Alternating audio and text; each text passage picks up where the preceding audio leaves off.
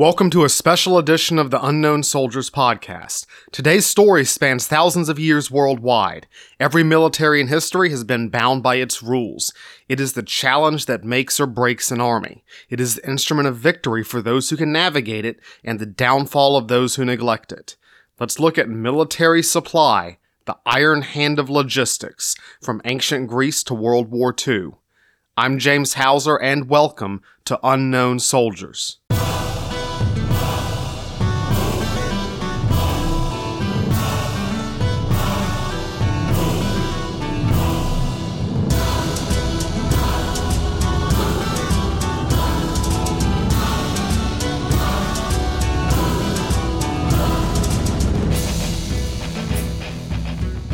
Welcome back to the Unknown Soldiers podcast. I am your host, James Hauser, and I know you might be a bit surprised to be hearing from me so soon, but I am here.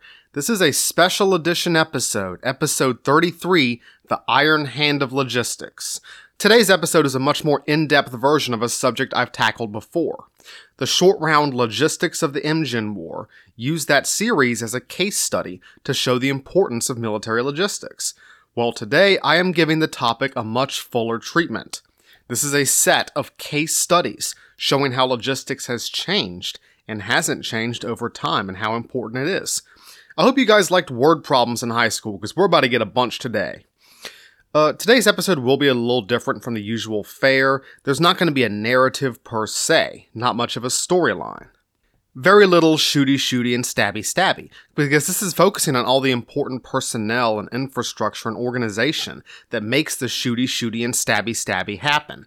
Some of this will be repeat information from the previous short round, but most of it will not. Hopefully this is as revealing for you to hear as it was for me to research it. As always, this is not just history, but military history. Dark and bloody stuff going on. Podcast is PG-13, language is clean, content is not. All my sources will be on my website, unknownsoldierspodcast.com, so if you want them, that's where you can find them. Finally, any errors, mispronunciations, or mistakes are all me. Everything I'm telling you is accurate to the best of my knowledge. This was a real story with real people who don't deserve to be unknown soldiers. Lots of people have written about war, but very few people have had more insight into human conflict than the famous Prussian philosopher Karl von Clausewitz. Now, if you ever do read Clausewitz's On War, good luck. It is dense and complex in the way that only German philosophers can really be. You have to read each sentence 2 or 3 times to really get it sometimes. A James Patterson novel, this is not. But Clausewitz still gets some zingers in there, some good one-liners. One of my favorite lines is as follows. Everything is very simple in war, but the simplest thing is difficult. There's a lot in there. Everything's simple, but it's really hard. And very few things are more difficult than the seemingly basic, but make or break task of supply. When I refer to military logistics, I am referring to the art and science of moving, supplying, supporting, and maintaining a military force. All the stuff that's not combat. And if you haven't gathered this from other episodes, including the short round Logistics of the Imjin War I did way back in March, I consider it to be one of the most important but least popularly understood components of warfare. Not least understood by the people who do it, mind you. If you look at reading between the lines enough in history, or if you ask most military officers today, it's pretty clear that logistics take up not just part of, but almost the majority of a military commander's day-to-day duties. No, least understood in pop culture and amateur history. Especially those who, bless their hearts, learned history from movies or video games or History Channel documentaries. Because those just won't tell you a lot of the nitty-gritty of how a military operates on the ground in real life. One of the biggest challenges for any armed force is just getting your forces to the battlefield and sustaining them there. Logistics. Ask any Army drill sergeant. It's hard enough to get a company of basic trainees to the range without something going wrong. It seems simple, but in war, the simplest thing is difficult. And the larger and more complicated your military, the harder logistics become. Because in the end, when I talk about logistics, I'm talking about reality, limits, the constraints, the bottlenecks, the limitations that every army must overcome. And I refer to that system of constraints, that make or break set of rules and limitations, as the iron hand of logistics, the limits, the constraints, the iron hand that will grip you around your neck if you fail to heed all the dangers. So today's episode is going to be in 4 parts. Each of them will deal with a pretty famous or well-known military campaign. I'm not discussing any of these conflicts in too much detail. I chose familiar conflicts, well-known conflicts, because I want to leave aside why the war started, politics, tactics, oh, look at these tanks, and just focus on an unfamiliar aspect of familiar wars, how logistics impose constraints and limits on the fighting forces, how leaders made decisions based on these limits, and how they tried to navigate the iron hand of logistics. Some will rise to the challenge, and some will not. First, we will take a trip back to the ancient world and examine pre-modern logistics with God King Xerxes of the Persian Empire on his way into Greece. Then we will fast forward and discuss industrial logistics with General Sherman and the Union Army. We will follow Hitler and the German Blitzkrieg into motorized logistics, and finally we'll see men like George Marshall and Dwight D. Eisenhower lay the foundations of global and maritime logistics. And at the end, I'll tell you why it matters. You should care, and I'm going to tell you why. And there will be breaks. These are your chance to pause, make a second pot of coffee, take a nap on the couch, do the thing you need to do. So, load those bags of grain on the wagon, feed more wood into the steam engine, or top the trucks off with gas for another run to the front lines. Soldiers gotta eat, guns need ammo, and tanks need gas. Without any of that stuff, we can't go on campaign.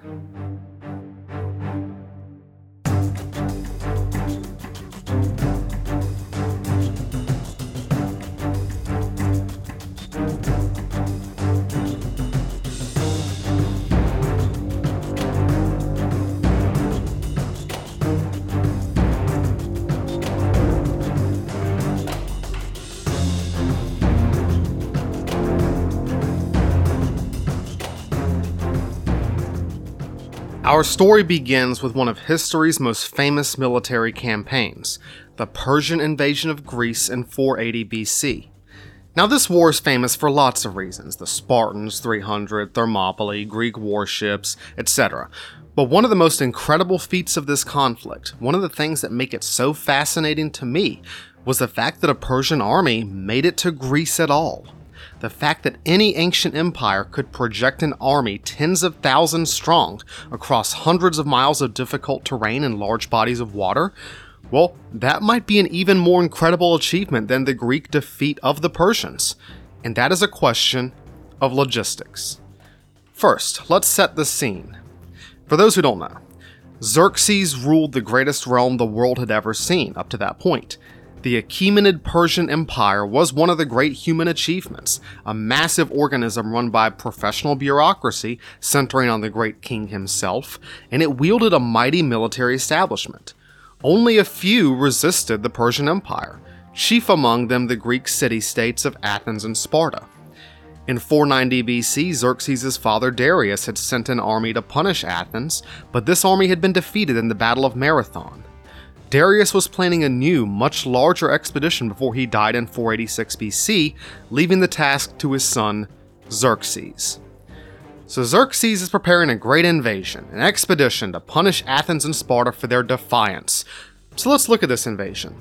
Let's get into the sandals of God King Xerxes and see exactly what he would have to do in order to get his army to Greece. What were the logistics of Xerxes' invasion? Well, first, let's look at the limitations. Logistics is a story of limitations. It is the art of the possible. We're thinking less about what we should do than what we can do. And I call these limitations the iron hand of logistics. So what are the obstacles, the bottlenecks, the limits that Xerxes would have to tackle to get his army to Greece? What did the iron hand of logistics consist of for him? Well, I have identified 4 broad factors that every army has to grapple with to one degree or another. Navy, Air Force, whoever. Military force. Some of these factors have changed and transformed over time. Some of them have not. Let's call them the fingers of the iron hand of logistics. The fingers, 4 fingers. They are distance, conditions, time, and capacity. DCTC. Distance, conditions, time, capacity. I'm going to be using those words a lot through the rest of this episode. First, distance. Distance is an unalterable factor. Whether you are moving 10 men or a million men, by land or by sea or by air, distance is one factor you cannot change. And distance has imposed constraints on logistics since the dawn of time. Not only does it make the delivery of supplies much more difficult, but it degrades the men and animals and vehicles carrying those supplies forward. And those men and animals and vehicles consume supplies in turn. The more distance they have to travel, the more they consume on the way there. Xerxes planned to launch his invasion from his regional power center of Sardis in modern-day Western Turkey. From Sardis to Athens over land is, you know what, I can Google Maps this.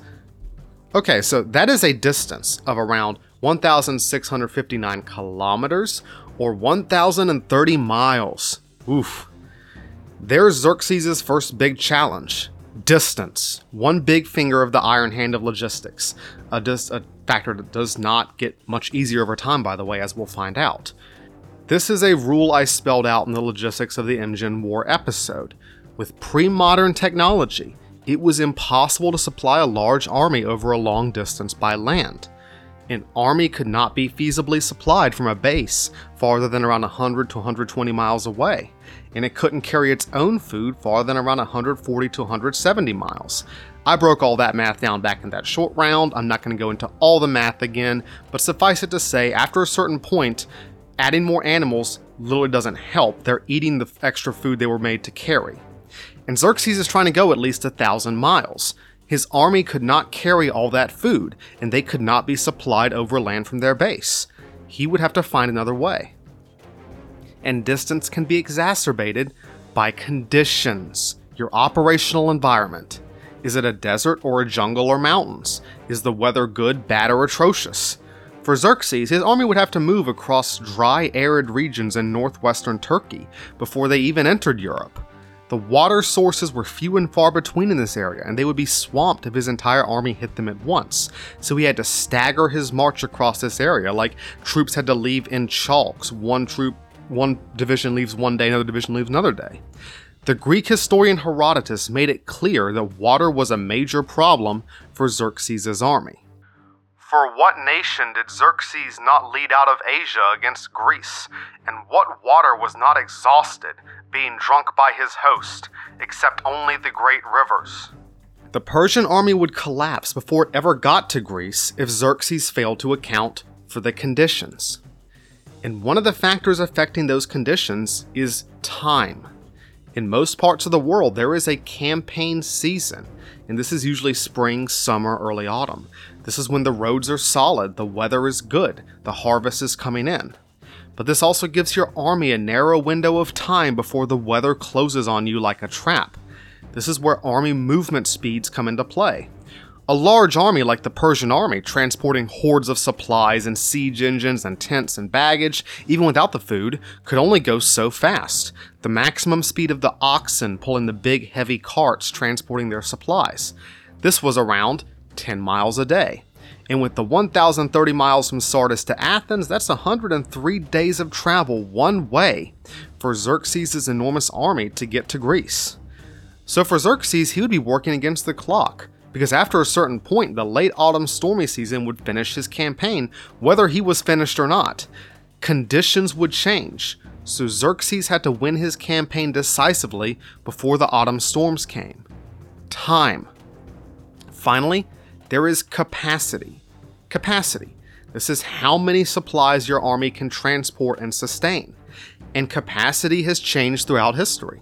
Because human beings cannot change distance, they cannot change the seasons, and dang Jackie, they can't control the weather, they can improve their capacity via organization, materials, or technology. The story of the evolution of military logistics is a story of growing capacity. But Xerxes was working in the classical era, and even with the mightiest empire in the world, pre-modern logistics placed a firm cap on his capacity. When I say pre-modern, I mean pre-industrial. Because the material basis of an army's logistics did not fundamentally change between the days of Xerxes and the days of George Washington. From the dawn of warfare up to the invention of a feasible steam engine, Everything an army needed was transported by muscle power on land, with the occasional supplement of wind power by sea. Every ounce of bread, every tent, every arrow, every cannonball or catapult had to be transported by muscle power or by sailing ship. So Xerxes' capacity had limits. Past a certain point, adding more pack animals and baggage handlers wouldn't even help. They would just be more mouths to feed. The capacity would eventually start consuming itself. Every pack animal pulling food also had to eat, and you eventually run out of animals to pull the food for the animals pulling the food, etc. So it stacks. It can get out of control. So capacity greatly limited the feasible size of an army in the pre-modern age. So these were all Xerxes' limitations. This was the scale of his challenge. DCTC, distance, conditions, time, and capacity.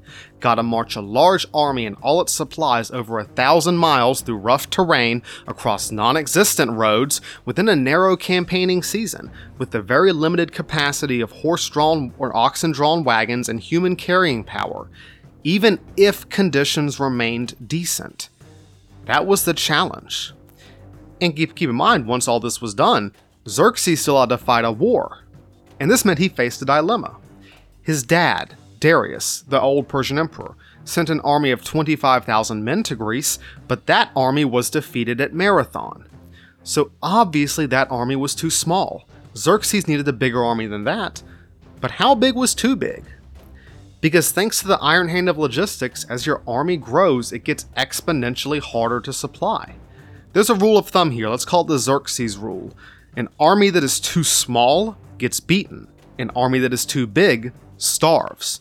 Xerxes couldn't just add more men to infinity and beyond, because there would be a point where his army was literally too big to feed. Now, the size of the army Xerxes used in the invasion of Greece is still a matter of historical debate. Ancient Greek historians had this habit of making it out to be the biggest army that ever existed. This just orc horde, this Lord of the Rings orcish horde, because that made the Spartans and everyone else look really awesome for defeating them. The Greek historian Herodotus claimed that Xerxes brought 2.5 million combat troops, along with an equal number of camp followers. Ancient and medieval sources always exaggerate the numbers. But that number, 2.5 million, that's so unrealistic it's not even funny. 2.5 million men was ludicrously impossible for a pre-modern army to sustain with pre-modern logistics. It would have been the largest army ever mustered in one place in human history. It would have starved to death far before it ever got to Greece. British historian Frederick Maurice pointed out in the 1930s that the water sources on Xerxes' line of march would not have come remotely close to sustaining this army. So how many men did Xerxes have, if we can't believe that ancient source? Given all the constraints that Xerxes was under, the amount of food he could support and sustain along his line of march, the state of the roads, the water sources available, the size of his camps according to the sources, and the travel time it would take the army to cross certain rivers, so on and so forth. You guys don't want all this math, I promise you. This is the part where I excised like 2,000 words from this episode because it was all the math of this. Historian John Lazenby reckons that Xerxes probably brought around 70 to 80,000 fighting men to Greece. If we assume that the army was followed by an equal number of camp followers, a reasonable assumption from what we know of armies and their camp followers in the pre-modern age, that means maybe, at the very upper limit, Xerxes brought around 160,000 people to Greece. This was huge, but it definitely wasn't no 2.5 million man orcish horde, nothing like the legends depicted. And the logistics of even 160,000 mouths to feed along with all their animals, that was overwhelming enough. That's insane already. This would have been a major logistical challenge in any time period. So how did Xerxes sustain this army? How did he deal with the limitations of the iron hand of logistics, this 160,000 man army that needs to cross 1,000 miles of difficult terrain to get to Greece? Well guys, Xerxes and the Persian government did a magnificent job.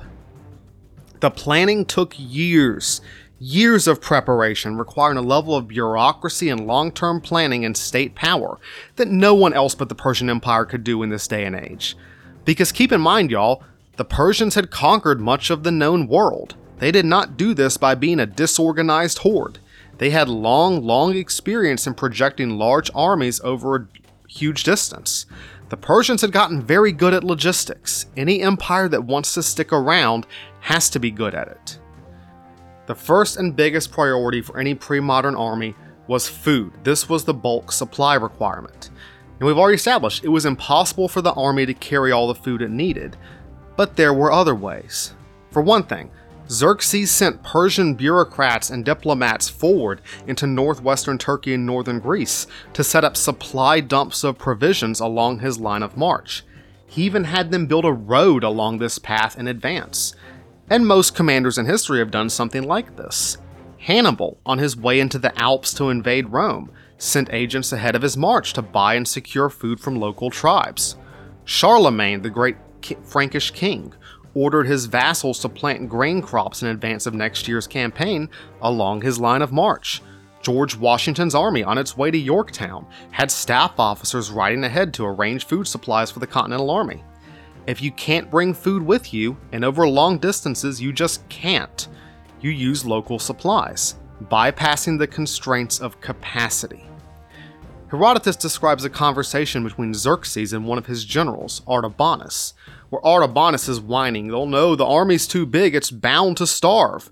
Xerxes is like, "Dude, I've been working on this for years, it's okay." Xerxes says, "We are making our march now during the fairest season of the year. In the first place, we march carrying quantities of supplies with us, and in the second, whatever land and people we come to, we shall have their food, for we are marching against men who are farmers, not nomads." This is another rule of thumb for pre-modern logistics. An army can support itself by local supply, but only if it's passing through an area where that is possible.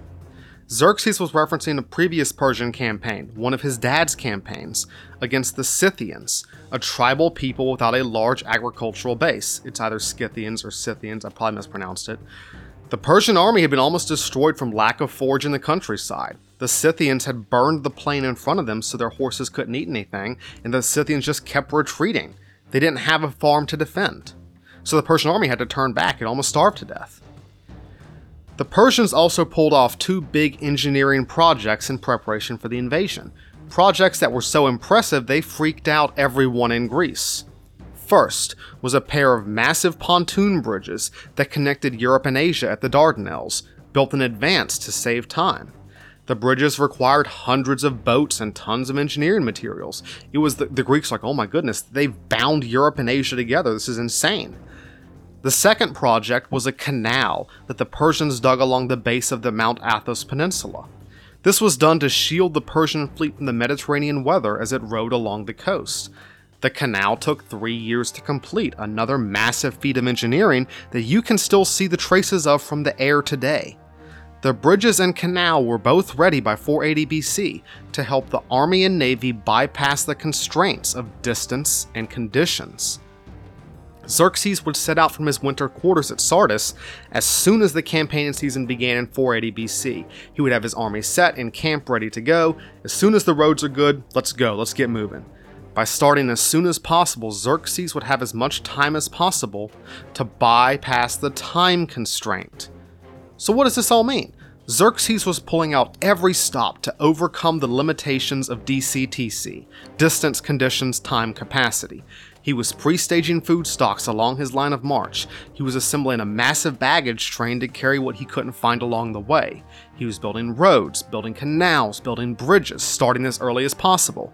And finally, Xerxes' army would be shadowed by a powerful battle fleet. It is pretty clear from the sources this was not a supply fleet and never intended to be one. It was intended to defeat the Greek navy and allow his army to bypass any obstacles. There's a bunch of mountainous choke points in Greece where an army can hold off another army for a long time, unless the navy can outflank them. See, Xerxes was on a timetable. If he failed to win a decisive victory before the campaign season was over, if he failed to crush the Greeks in 480 BC, he would lose, because the weather would close in on him. Conditions. The conditions constraint would close. And as we know, Xerxes lost. Which sucks for him, I guess, because on the logistical side of things, Xerxes did everything right. So what went wrong? You can do everything right and still lose, because there is one more factor of the iron hand of logistics. This is the thumb. We have 4 fingers, DCTC, but we have the thumb, the factor that will choke off your windpipe if you fail to account for it. Our final factor. The factors, we have distance, conditions, time, capacity, factors that Xerxes overcame and overcame well. But the thumb, the final factor, is the enemy. DCTC plus E. No matter how good your plan is, the enemy always gets a vote. The first real problem that the Persians faced was a storm, which damaged Xerxes' fleet pretty badly on his way into Greece, in spite of his wonderful canal. But he could shrug that off, something's always going to go wrong. Then Xerxes ran into a few thousand Greeks holding the narrow mountain pass of Thermopylae. Just like I thought. They're going to try and delay me at one of these choke points. The issue with Thermopylae wasn't, oh, the Greeks will destroy my army. There was no chance of that, no. Xerxes' problem was time. When he arrived at Thermopylae, it was already mid-August. He'd already taken months just to get to this point. He had days left to finish his campaign before the late autumn storms arrived. Even with all that extra time he'd bought, it would just taken so long to get here.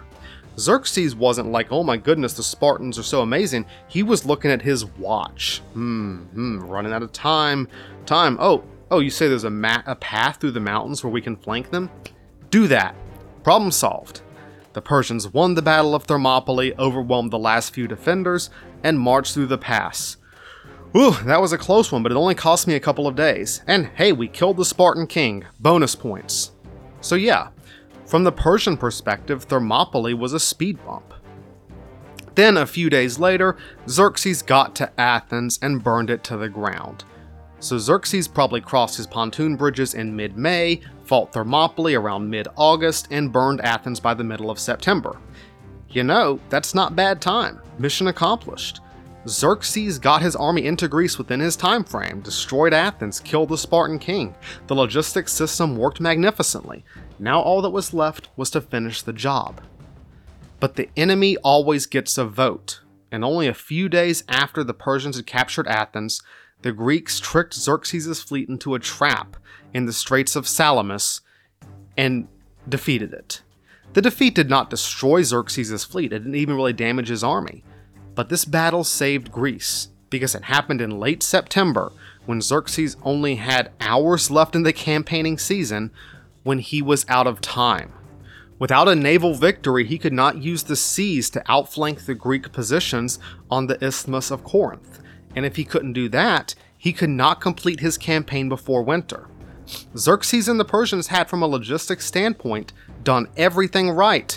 They had done everything they could, but they still could not project enough power to defeat the Greeks within the allotted time frame. After the defeat at Salamis, Xerxes left his army in Greece so they could finish the job next year, 479 BC. And this army did survive over the winter by foraging and bringing in food supplies from the surrounding countryside, as Xerxes had predicted they could. But when Xerxes' enormous army of around 70,000 men marched out for battle, that army that it took years to assemble, prepare, project over 1,000 miles, well, the Greeks had matched it. They brought 70,000 men to the Battle of Plataea, because their supply lines extended over only a few miles. The Iron Hand was much more forgiving at that distance. Xerxes had been trying to thread a very difficult needle. Armies that are too small get beaten. Armies that are too big starve to death. Xerxes had assembled and supported as large an army as he could over such a long distance, and it was still not big enough. He now had equal numbers to the Greeks, and the Greeks destroyed his army at Plataea, ending the Persian invasion of Greece. If Xerxes had somehow had the stupid mega horde that the Greek historians claimed, the Greeks never would have stood a chance. But instead, the mightiest empire of the ancient world pulled out all the stops to beat the Iron Hand of logistics, and at the end of the day, it just wasn't enough. Xerxes' invasion had been choked out by the Iron Hand. He had navigated its issues with amazing skill. The Persian war machine had done everything it was supposed to do, but he was bound by the technology of his time, which placed a hard limit on the size of the force he could send to Greece. He had navigated the Iron Hand of logistics well, maybe too well. He had been so concerned with the logistics that he failed to gauge exactly how big his army and fleet needed to be to win the war, and it cost him the conquest of Greece. To demonstrate just how long-lasting this problem would remain, we can fast forward almost 2,300 years to see another great conqueror running into the same hard limits. This was Napoleon, one of history's 2 or 3 greatest generals, who brought 600,000 men on his invasion of Russia in 1812. But 600,000 men were such a colossally huge army that it could not be remotely supported by the technology of the time, technology that had not fundamentally changed since 480 BC. Napoleon's army was still propelled by muscle power, foot and hoof, no matter how many cannons or muskets they had now. Forget the winter. Napoleon's army was disintegrating on its way into Russia because it could not be supported over such a long distance in such a barren country. He tried to march too large of an army over too great of a distance without enough time to win his army before winter, without the capacity to support it. And of course, the Russians refused to play his game and kept retreating and burning the crops behind them, leading his army on to its inevitable destruction. Xerxes' army was too small, so it got beaten. Napoleon's army was too large, so it starved to death. The iron hand of logistics strikes again. But Napoleon was only a couple of decades away from the first great transformation in military logistics since the taming of the horse.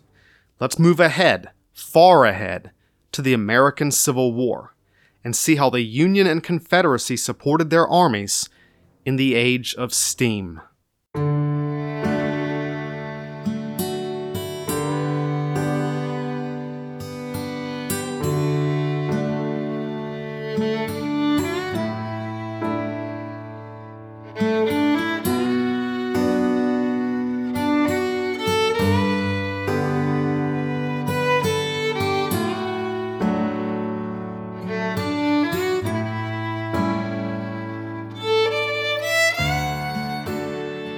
The Industrial Revolution of the early 19th century transformed the possibilities of military supply.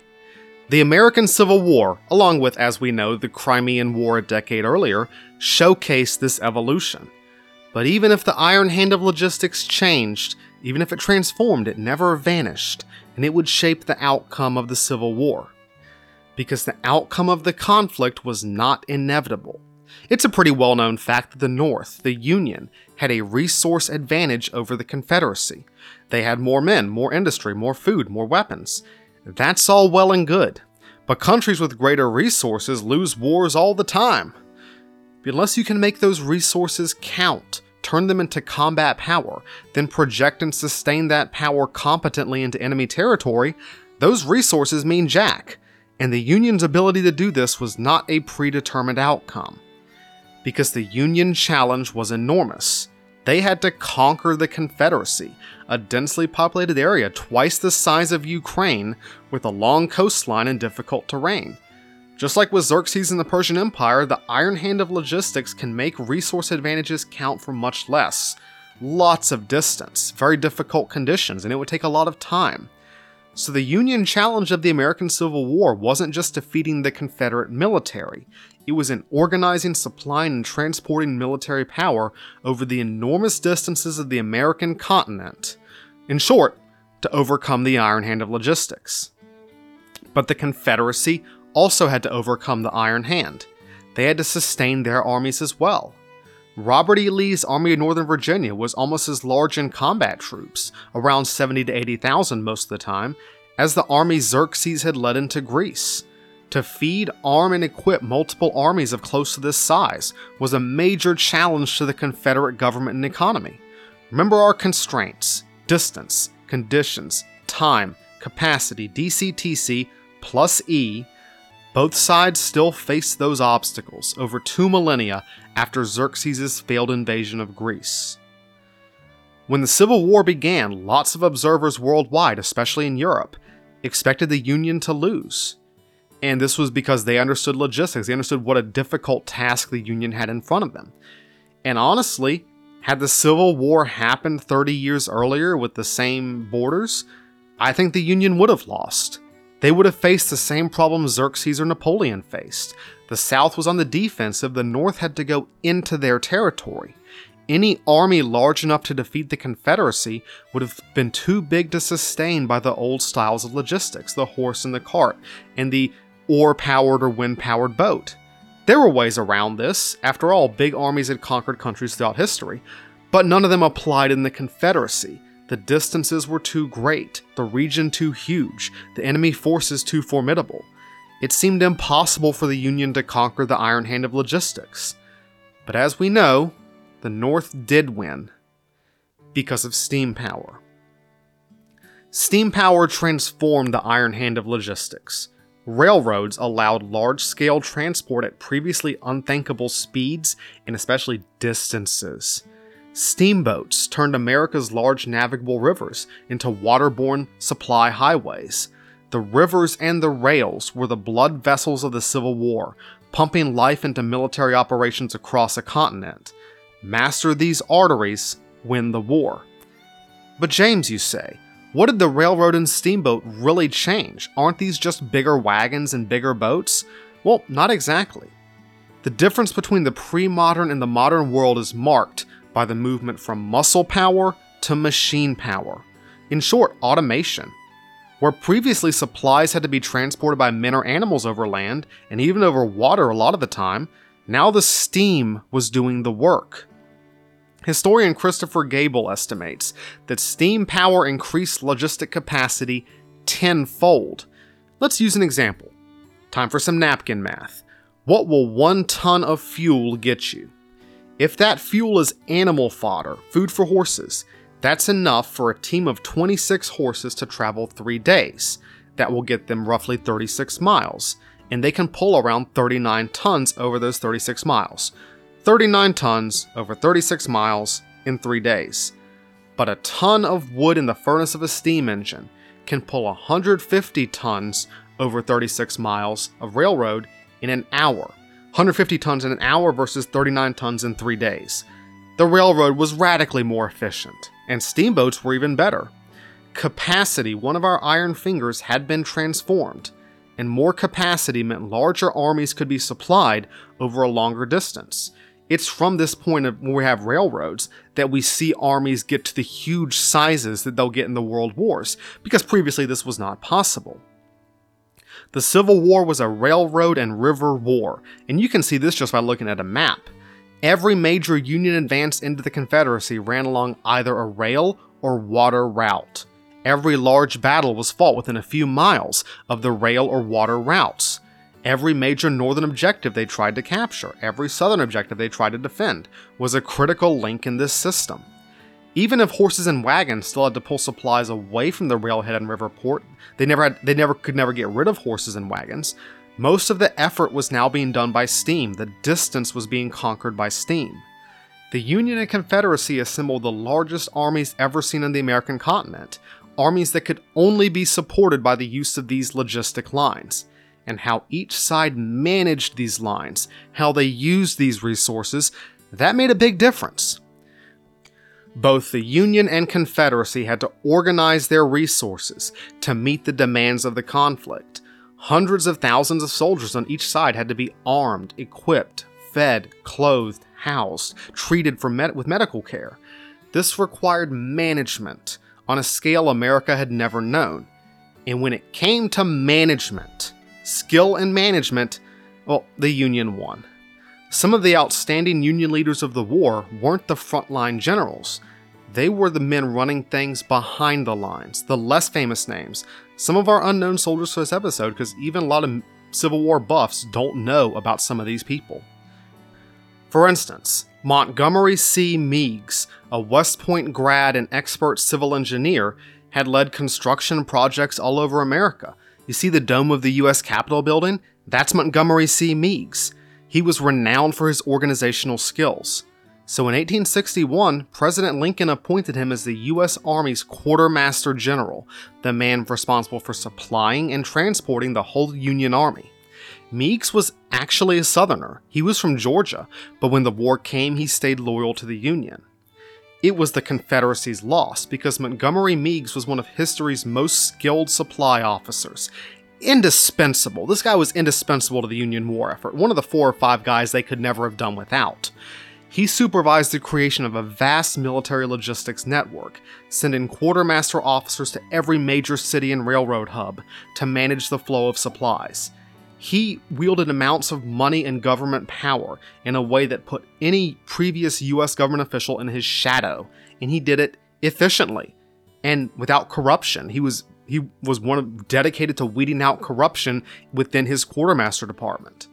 At its height, Meigs's quartermaster department consumed 1/2 of the output of all Union industry. Like half the US economy was being funneled through his department, and he was doing it well. But getting those supplies to the army meant managing the railroads. Because the railroads surpassed old issues of the iron hand of logistics, but they created new ones. American railroads were run by dozens of companies, many with different gauges and different infrastructure, putting a crimp in capacity. They were still prone to the weather, and railroads in rough terrain couldn't carry as much as railroads in flat terrain. Conditions. They went through enormous wear and tear and required extensive maintenance, especially the longer distances they had to run. Distance. And all the single-track railroads, switching stations, junctions, turntables required timetables and coordination to run efficiently. Time. So railroad management was a highly specialized job description. This was a complicated system that required subject matter experts. You have the resources, but can you use them? So Lincoln and his Secretary of War, Edwin Stanton, made a key hiring decision. Daniel McCullum, General Superintendent of the New York and Erie Railroad. The Scottish-born McCullum was put in charge of all United States military railroads and, with no previous military experience, I will point out, eventually became a major general. But Daniel McCullum, is one of the founders, literally, of modern management. He had written the first book outlining general principles of management, developed the first modern organizational chart, all the motivational speakers and stuff telling you how to manage a company. This is their forebear. This is the guy who invented modern corporate management. So when Daniel McCullum got his hands on the railroads, he got them organized. He got them moving. He put together a construction corps that employed 10,000 men. He split the railroad network into divisions, each with its own set of staff and engineers, broken down into subdivisions, gangs, and squads, and an army of support personnel for the workers to keep the railroads running. Daniel McCullum was running his own small army behind the armies to maintain and repair the railroads. The North didn't just have more railroads. Under McCullum's supervision, they laid 4,500 miles of new track during the Civil War. Dan McCullum was applying scientific management to overcoming the iron hand of logistics. One of McCullum's chief subordinates, Colonel Herman Haupt, had been superintendent of the Pennsylvania Railroad. He had helped to design the famous Horseshoe Curve near Altoona, Pennsylvania. That's a very famous railroad bend. It's on a bunch of postcards and stuff. Haupt was a genius of railroad construction and repair, building and rebuilding dozens of bridges and trestles. He kept prefabricated truss and trestle sections on hand of his own patented design to fix damaged or destroyed bridges. In one case, Confederate raiders destroyed a bridge, and Haupt had a new one put together over this enormous chasm in under 72 hours. And you did not mess with his railroad. When one Union general tried to divert one of his trains and Haupt said no, the general sent a message to Secretary Stanton complaining about this insubordinate colonel, only for the Secretary of War to tell him, "Hey General, check yourself. Don't touch Colonel Haupt's railroad." Logistics management was the key to Union success in the Civil War. The War Department centralized and organized supply and transportation more than any conflict in human history. And this paid off. By my reckoning, no joke, the Union soldier of the American Civil War was better fed, equipped, and provisioned than any soldier the world had ever seen to that point. Only the Roman legionaries come close. But on the Confederate side, the opposite was the case. Now it is true that the Confederates had fewer railroads and fewer resources than the Union, but when you have scarcer resources, you have to manage them more efficiently. But the Confederate government's mismanagement of their logistics was a key factor in their defeat. For one thing, the South had been founded on the principle of states' rights and property rights. Well, one particular state's right to one particular kind of property, slavery. But this was bad for efficient logistics. North Carolina, for example, wanted the uniforms and food it produced to go only to North Carolina troops. Confederate railroad companies refused to allow government oversight of their operations. And Jeff Davis's government, Jefferson Davis, Confederate president, never really built the supply and logistics organizations that the Union did. They never really tried. They had no one like Montgomery Meigs or his quartermaster department. The inbuilt Confederate reluctance to centralize their war effort, because big government bad, handicapped Confederate logistics. The biggest failure was in the railroads. The South, unlike the North, never centralized railroad management. For one thing, all the expert railroad men were Yankees. Southern culture had always been, contemptuous of industrialists and capitalists, seeing them as the source of Yankee corruption and depravity. They didn't invest much in industry or railroads. But this meant that the South didn't have those experts like McCollum or Haupt. Not that they would have centralized railroad authority anyway, they saw the railroads as a civilian area where the government shouldn't be involved. And Confederate railroads suffered throughout the war because of this. The South didn't have the know-how to build new railroads quickly. And guess how many locomotives the South produced throughout the Civil War? Guess. 0. The South did not produce one steam engine in the Civil War. The North produced hundreds. By the middle of the war, the Confederacy was tearing up some railroads to repair others. Maintenance was also extremely poor due to a lack of organization and spare parts. Confederate railroads were also incomplete. For instance, the lack of a railroad between Greensboro, North Carolina and Danville, Virginia was a serious bottleneck in the Southern supply chain. They didn't have enough capacity. The Confederate Congress approved $1 million to make these 48 miles of track, but Davis was reluctant to spend the money because big government bad, and then he waffled about it. Poor management and lack of central planning meant that the railroad was only finished 2 years later. When it was too late, the Confederacy had lost pretty much.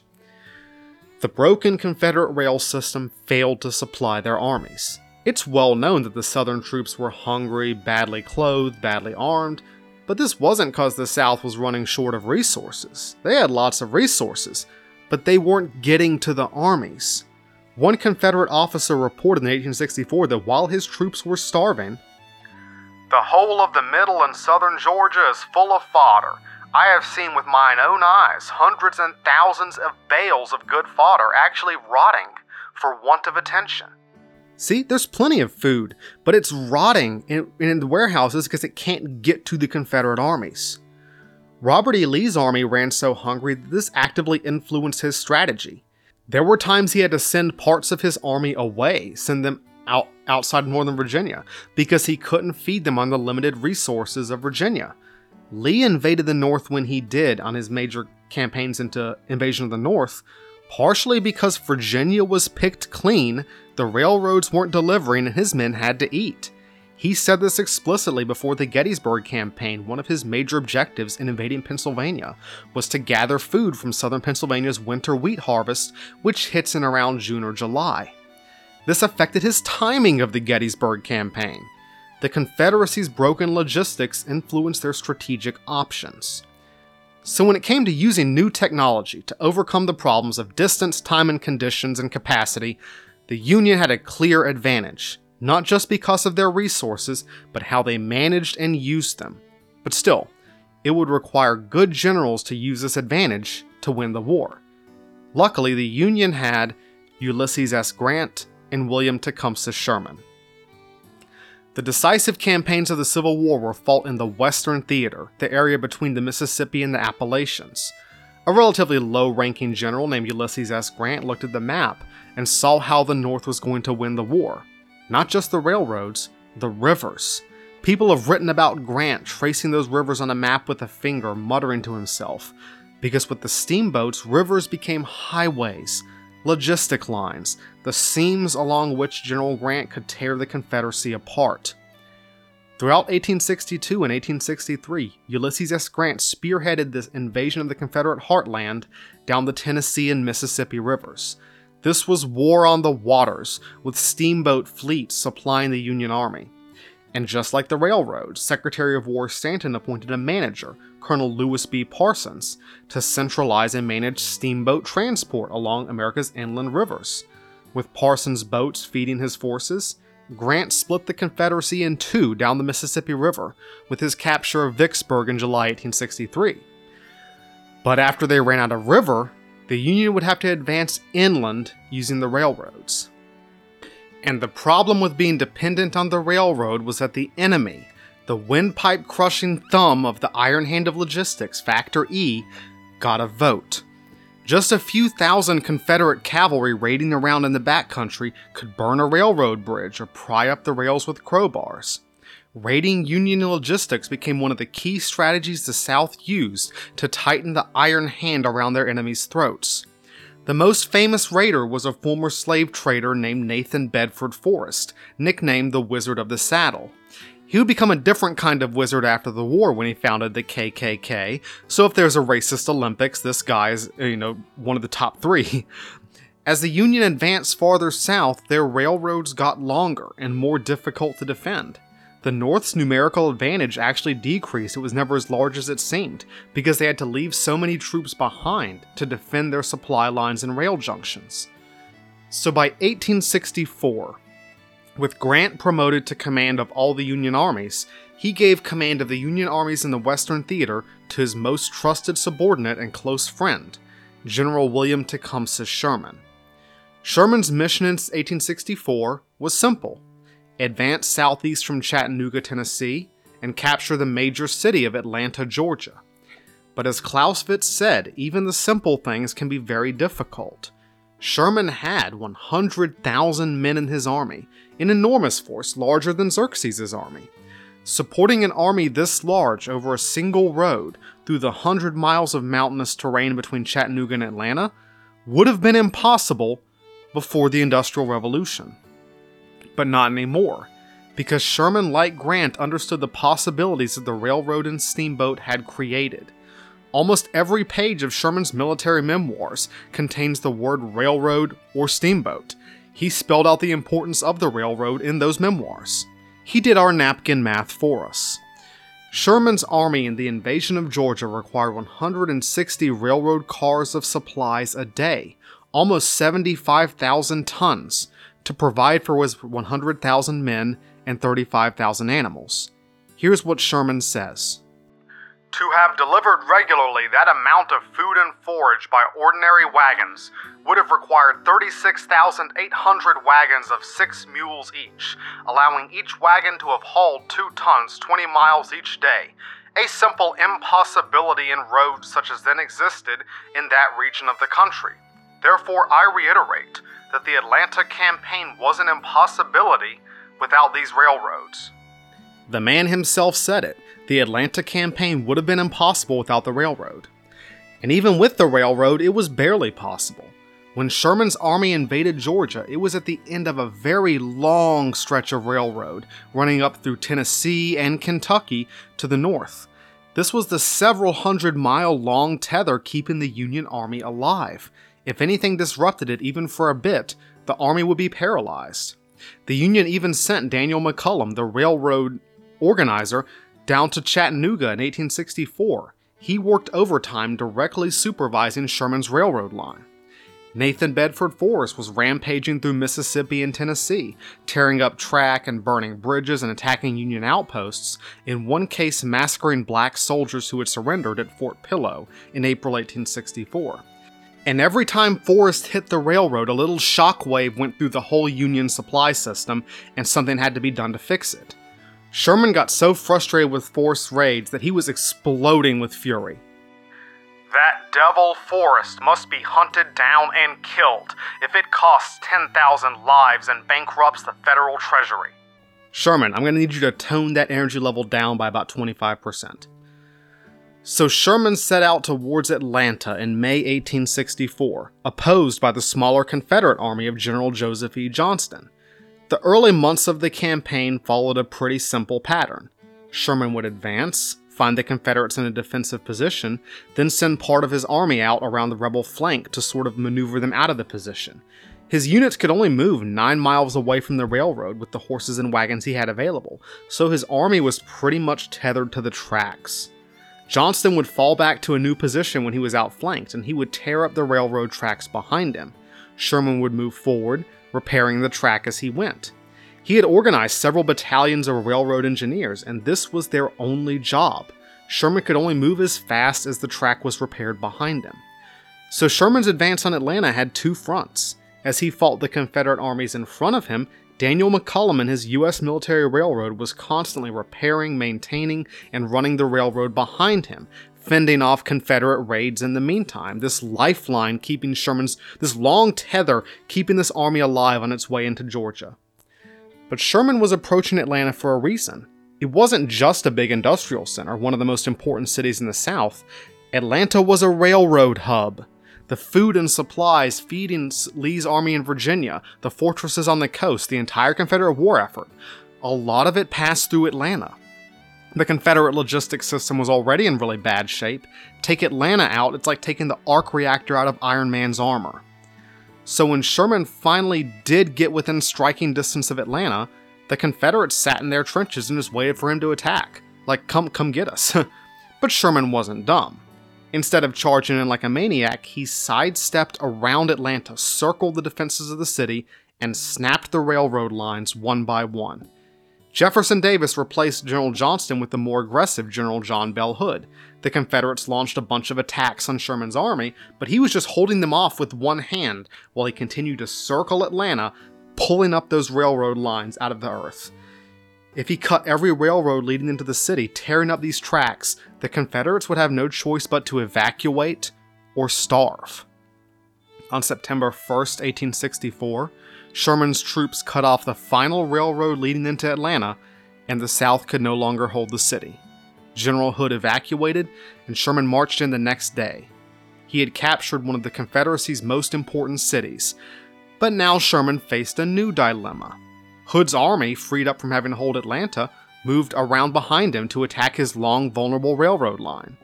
Sherman had to keep spreading his army out, running back and forth along the railroad and fending off Hood's attacks. That's his lifeline. But Sherman didn't have enough troops to defend the whole railroad and hold Atlanta at the same time, and Hood knew this. His goal was to force Sherman to abandon Atlanta the same way Sherman had forced him, by snapping the railroad. Evacuate or starve. So this is the dilemma. How do I hold Atlanta and hold my supply line? I don't have enough troops to do both. But this is where Sherman revealed the kind of scary genius that made him a great commander. Because Sherman's chief quality, he wasn't evil. He wasn't, a monster. He was just ruthless. He saw the way from point A to point B, no matter how crazy or horrible it was. Sherman realized that his army didn't have to hold something to deny it to the enemy. He could just destroy it. Don't have enough troops to defend Atlanta? Well, what if there is no Atlanta? The Confederates kept threatening his supply line. Well, what if there is no supply line? What Sherman proposed was simple but difficult. Destroy Atlanta's industrial and military facilities, then march across Georgia to Savannah with 60,000 men. Sherman knew what Xerxes knew. You can only live off the land in a country that will support it, and all his intelligence sources said that Georgia could support it. They could survive without their supply lines, by eating all that food and forage that the Confederate logistics system had been unable to deliver, all that food that was just sitting all over Georgia, unable to make it to the Confederate armies. And in the process, Sherman would destroy every railroad in his path. Sherman's bosses thought he was crazy. Lincoln, Stanton, even Grant were like, "You are nuts. You're going to take 60,000 men into enemy territory with no rail line, no river. Sherman, y'all right down there?" But Sherman reassured them that he knew what he was doing. "I can make the march, and I can make Georgia howl." Against all accepted military logic, Sherman abandoned his supply line and marched through Georgia from November 15th to December 21st, 1864, like an astronaut cutting his tether and floating into the void. Sherman's 60,000-man army burned a 60-mile wide belt of destruction across Georgia, feeding themselves from the countryside and destroying everything of military value in their path.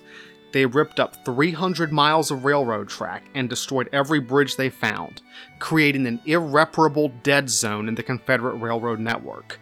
Even if it wasn't the genocidal rampage the South later claimed it was, Sherman's march was harsh, and it annihilated the Confederate logistics system. By abandoning his supply lines, Sherman had slipped out of the iron hand of logistics, and by living off the Confederate heartland and ruining their fragile railroad system, closed it around the South's neck. Within 6 months, the Confederate armies, unfed, unsupplied, barely clothed, and staring at the ruin of their cause, had surrendered. Sherman's march to the sea dealt the mortal blow to the Confederacy by destroying its logistic capacity to continue the war. Sherman's campaign only confirmed what superior Union management and poor Confederate management had wrought. The railroads were valuable, the only way to support a large army over such an enormous distance in the 19th century. But they still obeyed the iron hand of logistics. They weren't just lifelines, they were also targets. To preserve, repair, and manage your own logistics, while destroying those of the enemy, that was the future of warfare. As time marched on, the demands of modern war would make logistics more important, not less. As capacity grew, the demands of a modern military grew even faster. Even as technology marched on, the iron hand of logistics continued to exert its force on those who neglected it. And no army in modern history has paid a higher price for that neglect than Adolf Hitler's Wehrmacht in the Second World War.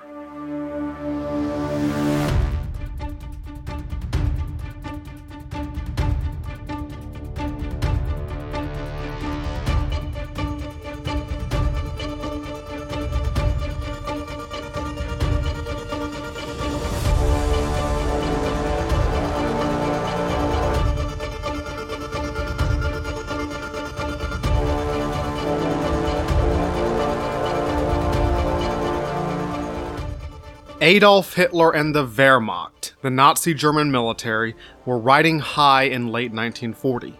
They had conquered most of Europe, knocking out Poland in 1939, and Denmark, Norway, Belgium, the Netherlands, Luxembourg, and most of all France in 1940. It was a stunning series of military victories, tarnished only by the failure to destroy the British Army at Dunkirk and the Luftwaffe's, the Air Force's failure in the Battle of Britain. But the ink was barely dry on the French surrender before Hitler ordered preparations for his grandest campaign yet, Operation Barbarossa, the invasion of the Soviet Union. But the largest land offensive in history would fail, for lots of reasons, one of which was that the Germans neglected the iron hand of logistics. Things had changed in the 80 years since the Civil War, from 1861 to 1941. Logistic capacity had increased, first with more efficient railroads and steamships, then with the invention of the motor vehicle and the airplane. But even as capacity increased, this was matched by a growth in what an army required. The major supply problem was no longer food, it was ammunition, and later fuel. Artillery was the dominant weapon system of the world wars, and artillery is a greedy beast because its ammunition gets used so quickly. Wars in the 20th century required unprecedented amounts of logistics and materiel. Sherman's single-track line running to Atlanta could never have sustained a World War army.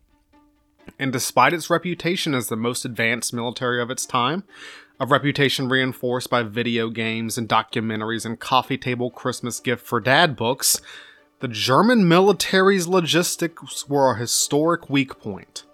Kinda like how the Confederacy had inbuilt prejudice against central management, Germany had a strategic and military culture detrimental to logistics. Due to being historically surrounded by enemies, Germany always tried to win its wars with short, decisive campaigns. This was an approach that discouraged logistical planning, since the war was supposed to be over before that became a problem, and encouraged an over-focus on combat arms at the expense of sustainment and support. And Hitler, a First World War combat veteran, made this problem worse. Like lots of combat arms guys, he had a lot of contempt for the rear area slackers, the pogues, the support soldiers. They seemed inherently cowardly compared to the heroes of the combat arms. Logistics were secondary to combat, Combat was a matter of will, and the stronger will would prevail. Most of the German generals shared this mindset.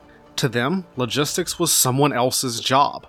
Even the supposed genius Erwin Rommel, the Desert Fox, basically told his logistics officer in North Africa, "Hey, I make the plans, your job is to support them, don't tell me what I can't do."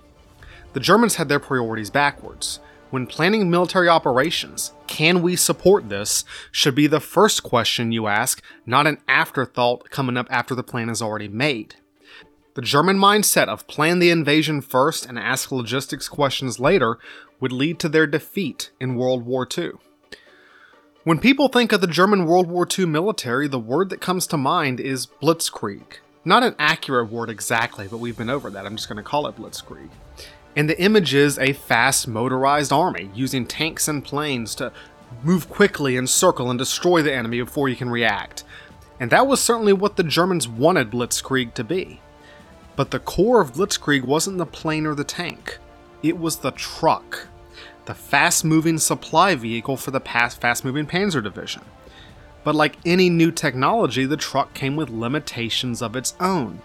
It took around 1,600 trucks shuttling back and forth to match the capacity of a single double-tracked railway line. The truck also ran into the same problems that horses and wagons always had. The supply vehicles needed supplies.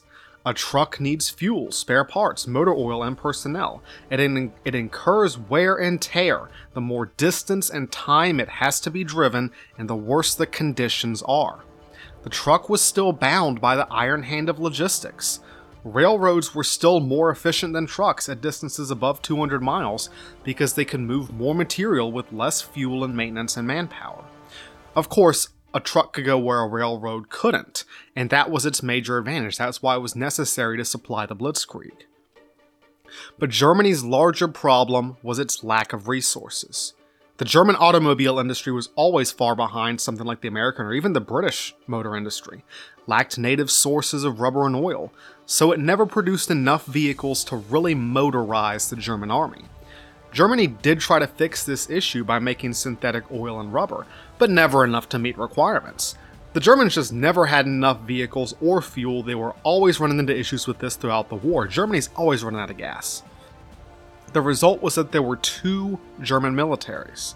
First, the motorized or mechanized units, the famous Panzer divisions, full of trucks and tracked vehicles, fast and furious, the popular image of the German war machine. But most of the German army consisted of the foot-slogging infantry divisions. Each regular German infantry division was allocated 942 motor vehicles at the start of World War II, but also 1,200 horse-drawn wagons. And throughout the war, the German infantry divisions were gradually robbed of their trucks to re-equip the Panzer divisions, because there just weren't enough trucks to go around. On the eve of Operation Barbarossa in 1941, the average German infantry division was less motorized than it had been when World War II began. They mostly marched into Russia the same way Xerxes' army had marched into Greece, by foot and by hoof. The Germans would invade Russia with 33 mobile divisions and 111 infantry divisions, a 1-to-3 ratio of the motorized army versus the foot and hoof army. So only 25% of the German military is motorized.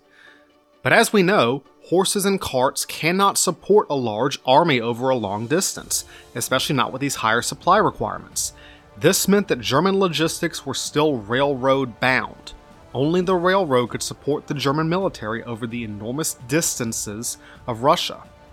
The railroads were still critical to German transport, even in the age of the automobile and airplane. So despite being famous for motorized warfare, the German military would still be heavily dependent on older forms of transport, the horse and wagon and the railroad, for its logistics in the invasion of the Soviet Union. The German military was nowhere near as modern as its propagandists and modern-day hobbyists would have you believe. So the German challenge, the German logistic problem for Operation Barbarossa, the invasion of the Soviet Union, was enormous. It would be the largest land invasion in history.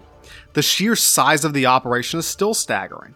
The number of troops was 3.5 million, 35 times the size of Sherman's army, an invasion force never seen before or since. The Axis had around 3,500 tanks and 3,500 other armored vehicles, in addition to tens of thousands of mortars, artillery pieces, trucks. Supplying Operation Barbarossa would be the biggest logistical challenge any military had ever faced. And where was this force going? Russia, with its incredible distances and extremely difficult conditions. It was around 700 miles from the German border to the Soviet capital at Moscow. But no one in the German high command really seemed to worry about that. They were confident of victory. The Russians were weak, decayed, corrupted by communism and socialism. Hitler himself said, "We only have to kick in the door, and the whole rotten structure will come crashing down." The German generals expected to annihilate the Red Army within the first few weeks, within a few hundred miles of the Soviet border. The way Germany always tries to win its wars, one short, strong campaign. They planned their entire campaign on this assumption, including the logistics. Because the logistics planners had a bit of a doozy of a challenge on their hands. German logistics still depended on the railroad. The problem was the Soviet railroads were on a different gauge. The tracks were a different width, meaning German trains could not use them. The Germans would have to modify the tracks to meet German gauges. They would also try to capture Soviet locomotives and rail cars, but that was part of their plan too, which is not great for the plan, but also they never captured sufficient numbers of these to meet the demands. So the Germans would have to modify the tracks, but this would take time. Lots of time.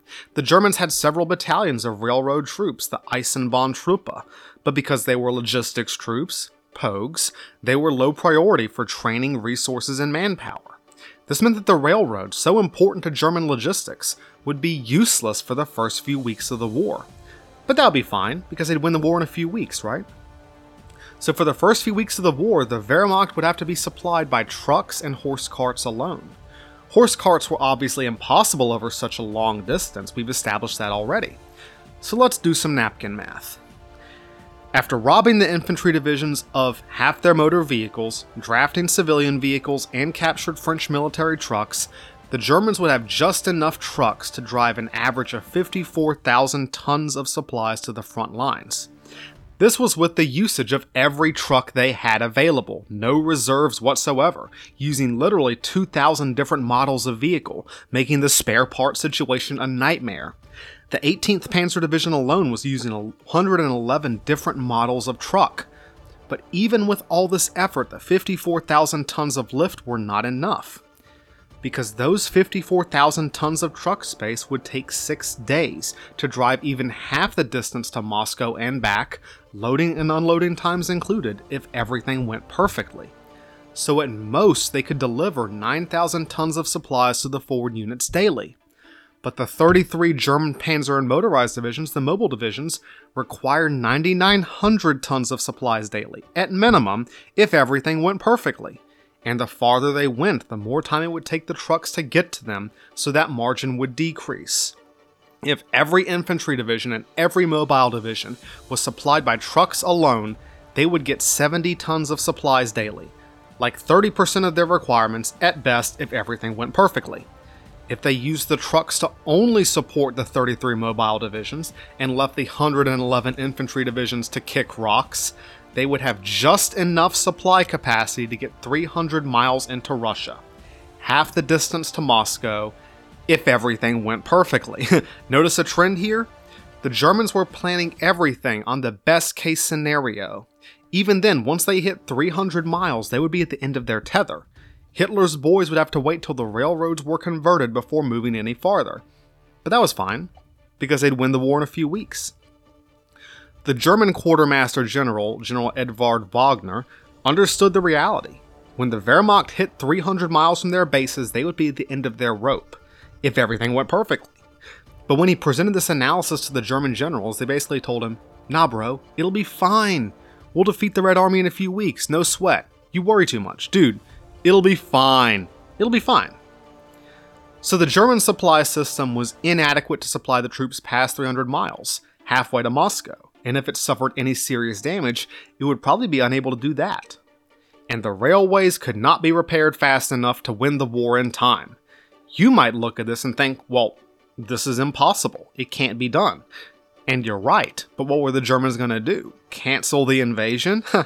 No, the Fuhrer has ordered this. This is happening. The Germans not only assumed they would beat the Russians in 6 weeks, they literally had to. If the Germans ran out of time, the other 3 fingers of the Iron Hand would close on them. Distance as they stretched their supply lines farther, incurring more wear and tear on their limited and non-replenishing stock of motor vehicles. Capacity as the supply flow slowed to a trickle and the panzers ground to a halt. And conditions, because it is Russia, and if you don't win your war quickly, winter is coming, and good luck with your logistics then. Hitler and the German High Command planned Operation Barbarossa on a shoestring, on the logistic margins, with all their estimates based on the best possible outcome. Rather than changing their goals to meet what was possible, they convinced themselves that what was possible was just a question of will. On June 22, 1941, Hitler's Wehrmacht kicked off the invasion of the Soviet Union, Operation Barbarossa, the legendary blitzkrieg at its apex, the largest invasion in history. 3.5 million men, 144 German divisions, multiple Axis allies, panzer divisions full of tanks and armored vehicles blasting their way east, and behind them come the infantry, pulling their horse carts. There are 3 usual reasons you'll hear for why the Germans failed to defeat the Soviet Union. They are the vast Russian hordes, Hitler being dumb, and the Russian winter. But the Axis forces outnumbered the Red Army in the battle zone throughout 1941, and Hitler's generals had been an enthusiastic part of the planning process and dismissed any logistics concerns as afterthoughts. It was as much their fault as it was Hitler's, and the Germans were in deep, deep trouble long before winter arrived. The first and biggest problem was that the enemy always gets a vote. The Red Army took horrifying losses in the German Blitzkrieg, colossal casualties, but it did not fall apart. It fought back and fought hard and would only fight back harder the longer the war went. As the Germans marched east, they were taking far more casualties and far heavier equipment losses than anticipated. The Russian military was not expected to fight this well. As the supply trucks rolled forward to bring ammunition and fuel to the panzer divisions, they started running into Russian ambushes. That was bad enough, but then there were the roads. The primitive Russian road network turned to mush under the massive columns of trucks and horses, causing breakdowns, slowdowns, traffic jams, and the bad Russian roads, the conditions, meant that the fuel expenditure was higher than expected. The strain on tank and truck engines required more motor oil and engine replacements than expected. Don't even get me started on trying to find spare parts for 1,000 different models of motor vehicle. Within 19 days of Barbarossa's kickoff, 25% of the German logistics trucks were already out of action. For a campaign planned on the margins with no reserve of vehicles, this was already a disaster. The railroad situation was even worse. Thanks to enemy resistance and their lack of training and resources, the Eisenbahntruppe worked much slower than the Germans had planned. And like the Confederates, the Russians were tearing up the railroads and destroying the facilities behind them. By July 10th, the railroad behind Army Group North, advancing towards Leningrad, was supposed to be operating 10 trains a day. Instead, it was operating 1. So the iron hand of logistics tightened around the Wehrmacht's neck fast, faster even than its most pessimistic planners had feared. Their capacity was degrading rapidly, their distances were growing longer, the conditions were horrible, and they were running out of time. Winter was coming, and they were fighting an enemy that was tougher than they had ever dreamed. All this as their requirements for ammunition, fuel, motor oil, and spare parts were larger than they had ever anticipated. This is what planning on the logistics margins does. So guess what happened in mid-August 1941? Exactly what the logisticians said would happen. The German army got 300 miles from their border and doing! Like a running dog hitting the end of its leash, they stopped. The truck convoys were like a rubber band and they had reached the point where they could stretch no farther. This was the maximum distance where the trucks could keep shuttling back and forth between supply dumps and frontline. The first German crisis in the Soviet Union came not with winter, but in August 1941 when their willful ignorance of reality caught up with them. The iron hand of logistics strikes again. Oh, and it's 6 weeks in and the Red Army is not dead, the Red Army is getting stronger. It took the Germans 2 months to stockpile enough supplies to move forward, but by then it was October, and the Wehrmacht was running out of options. They had to finish the campaign before winter, take the Soviet Union out in a single blow because time was running out. So even though their exhausted, weakened combat troops were barely surviving on insufficient supplies, even though they were still short of everything — tanks, trucks, motor oil, engines, spare parts, tires, men, food — Hitler ordered his generals to advance on Moscow. The new German offensive began on October 2nd, with the German supply system pumped up just enough to keep moving forward. But then, on October 9th, the iron finger of conditions kicked in. Because October and November in Russia is the Rasputitsa, the muddy season. Sudden torrents of rain turned the dirt roads into rivers of mud, locking the German units in place. Many of the French trucks and civilian vehicles they'd confiscated were not four-wheel drive. They had to be abandoned. They never got those vehicles back. The German infantry, exhausted after marching 500 miles into Russia, were feeding themselves by raiding the countryside, living off local food supplies just like Sherman, just like Xerxes. As much as Hitler screamed at his generals and pointed to the map, "Look, Moscow is right there. It's so close. How hard can it be? It's simple." Yes, but the simplest things are very difficult. Army Group Center was stuck in the mud for 3 weeks. It could only start moving again when the first layers of frost firmed up the ground, enough for the trucks and tanks to start rolling again. They moved forward again for about 5 seconds, because frost meant winter was here. The winter of 1941-42 was the coldest of the 20th century. Temperatures dropped to -37, -38 degrees Fahrenheit. The soldiers marched forward through blizzards. They froze. They got frostbite. The horses died. The water pipes on German locomotives froze and burst. Soldiers lit fires under their truck engines so they could be started. The Soviets were suffering too. The Russians were not immune to the cold, but the Soviets had winter clothing, and the Germans didn't. Why didn't the Germans have winter clothing? They knew they were invading Russia. Well, with only so much supply tonnage making it to the German front lines, the logistics planners had to make some hard choices. One of those choices was the choice to make ammunition and fuel the priority instead of winter clothing. I mean, it's October 1941. You have to win the war quickly. Do you want bullets for your gun or a winter coat? Which is going to kill you first, the Russians or Russia? It wasn't that the Germans didn't have winter clothing for their soldiers, it was just all back in those supply dumps. Like the Confederates in the Civil War, they had the resources, but the resources weren't getting to them. Despite all Hitler's screaming, the German advance ground to a halt in front of Moscow on December 5th, 1941. They were only 19 miles away, but it might have been on the surface of the moon for all they could actually get there. And then the Soviets struck back. General Georgy Zhukov's Moscow counteroffensive didn't just stop the Germans, it almost destroyed them. The losses in men and material were near catastrophic, and the Germans barely managed to re-establish a defensive position near their old start line. 1941 ended with the Germans holding a massive front line, hundreds of miles deep into Soviet territory, supplied by a depleted motor pool, ramshackle railroads, and more by horses and carts. The German motorized units never recovered from the losses of 1941. Their logistics would be bleeding out for the rest of the war. The bulk of the German military would demotorize, starting in 1942, as those last few trucks the German infantry divisions had were gradually stripped away.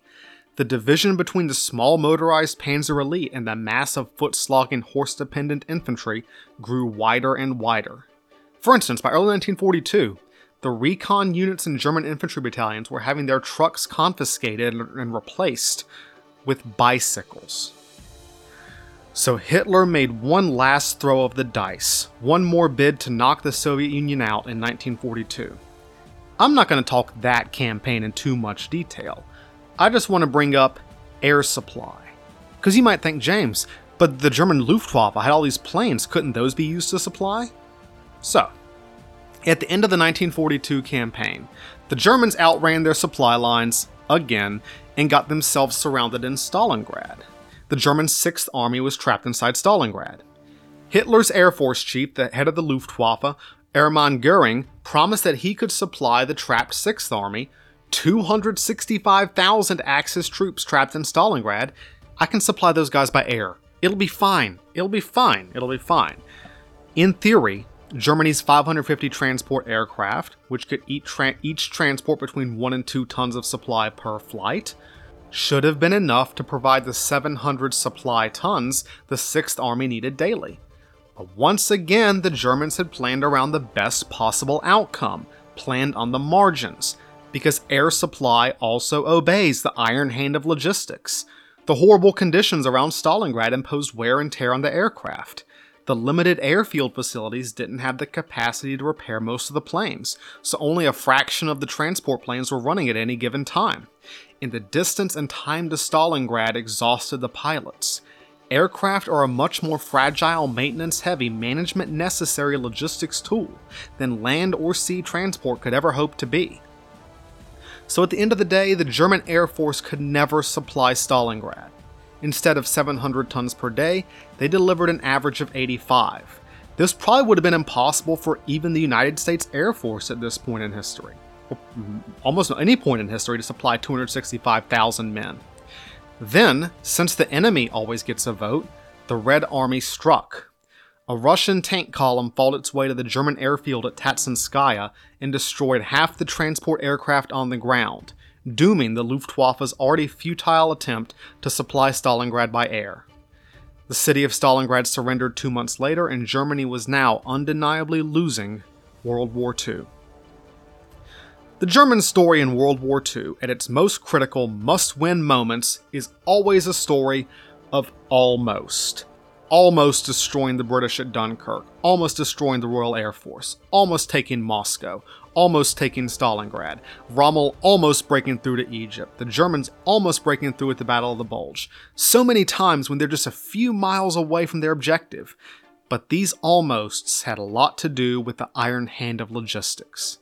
The resource deck was stacked against Hitler's war machine from the get-go, but the Germans constantly ignored what they were able to do in favor of what they wanted to do. Their generals had lots of fun drawing the arrows on the map and telling themselves that they made the plans. It was the logistics guys' job to support them. Sometimes they got away with it, until a near-perfect storm of distance, time, conditions, low capacity, and a tenacious enemy brought the Blitzkrieg to a halt in Operation Barbarossa. If logistics are modern warfare, the Wehrmacht never really was that modern. The trail of dead horses on the road to Moscow is all the evidence you need. And by 1943, the Soviet Red Army was roaring back, Berlin in their sights, and they were carried on a fleet of well-made trucks, most of which said, "Made in the USA." Because one country above all mastered military logistics, paving its way to become a global superpower. So now that we've seen pre-modern logistics, industrial logistics, and a failed attempt at modern logistics, let's see how global logistics shape the dominance of the United States.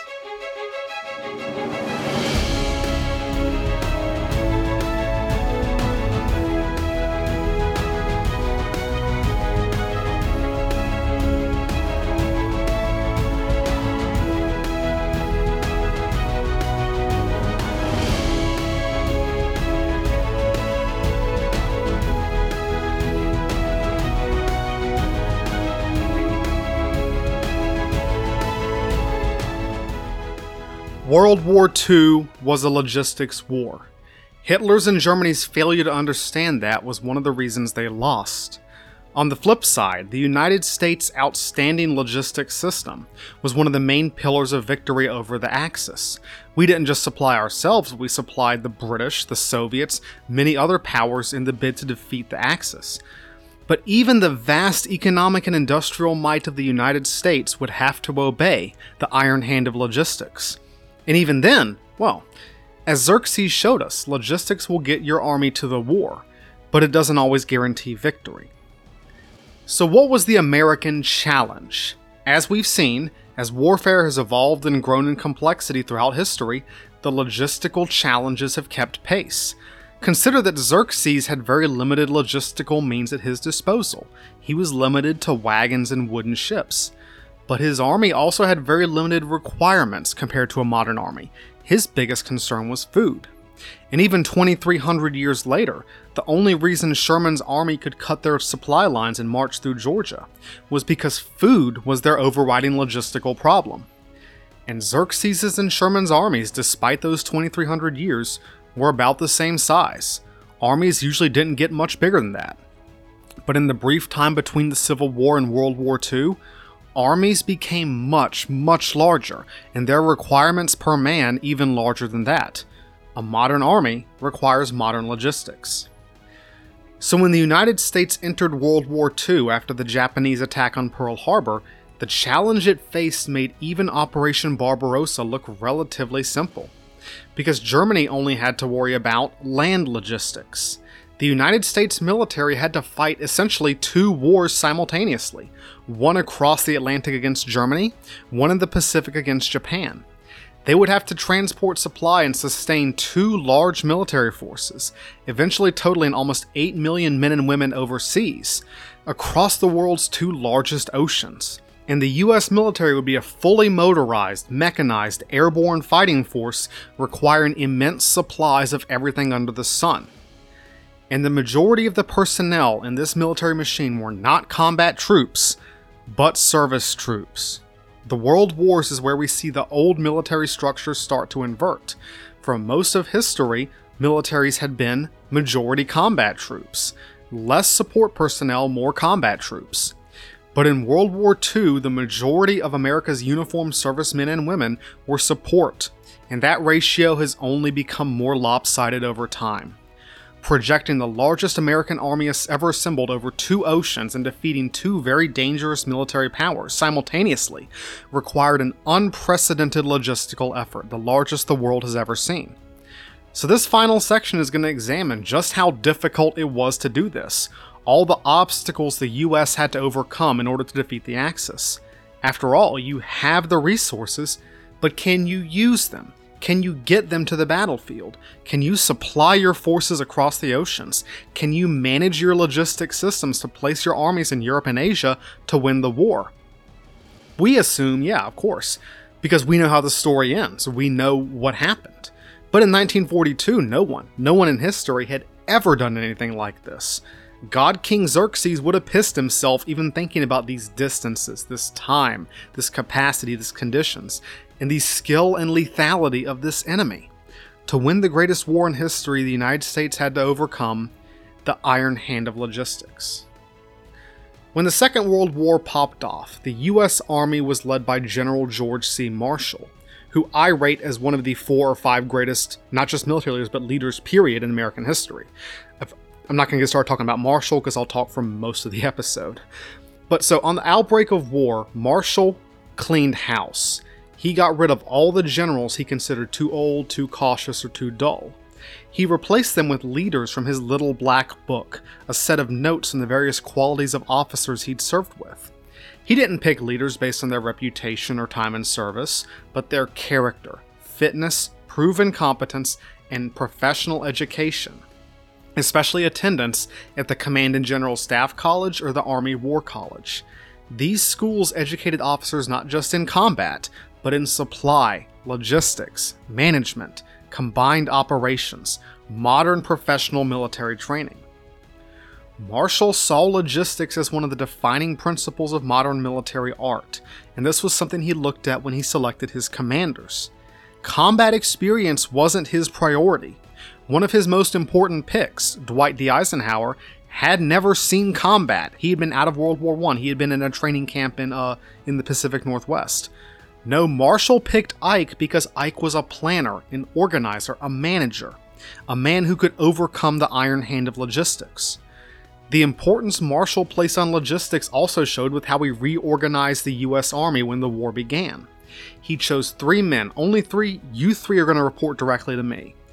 Lieutenant General Henry Hap Arnold, Chief of the Army Air Forces, Leslie J. McNair, Lieutenant General, Chief of Army Ground Forces, which were the combat units, and Lieutenant General Brehon B. Somervell, Chief of Army Service Forces, the logistics, maintenance, support, transport troops.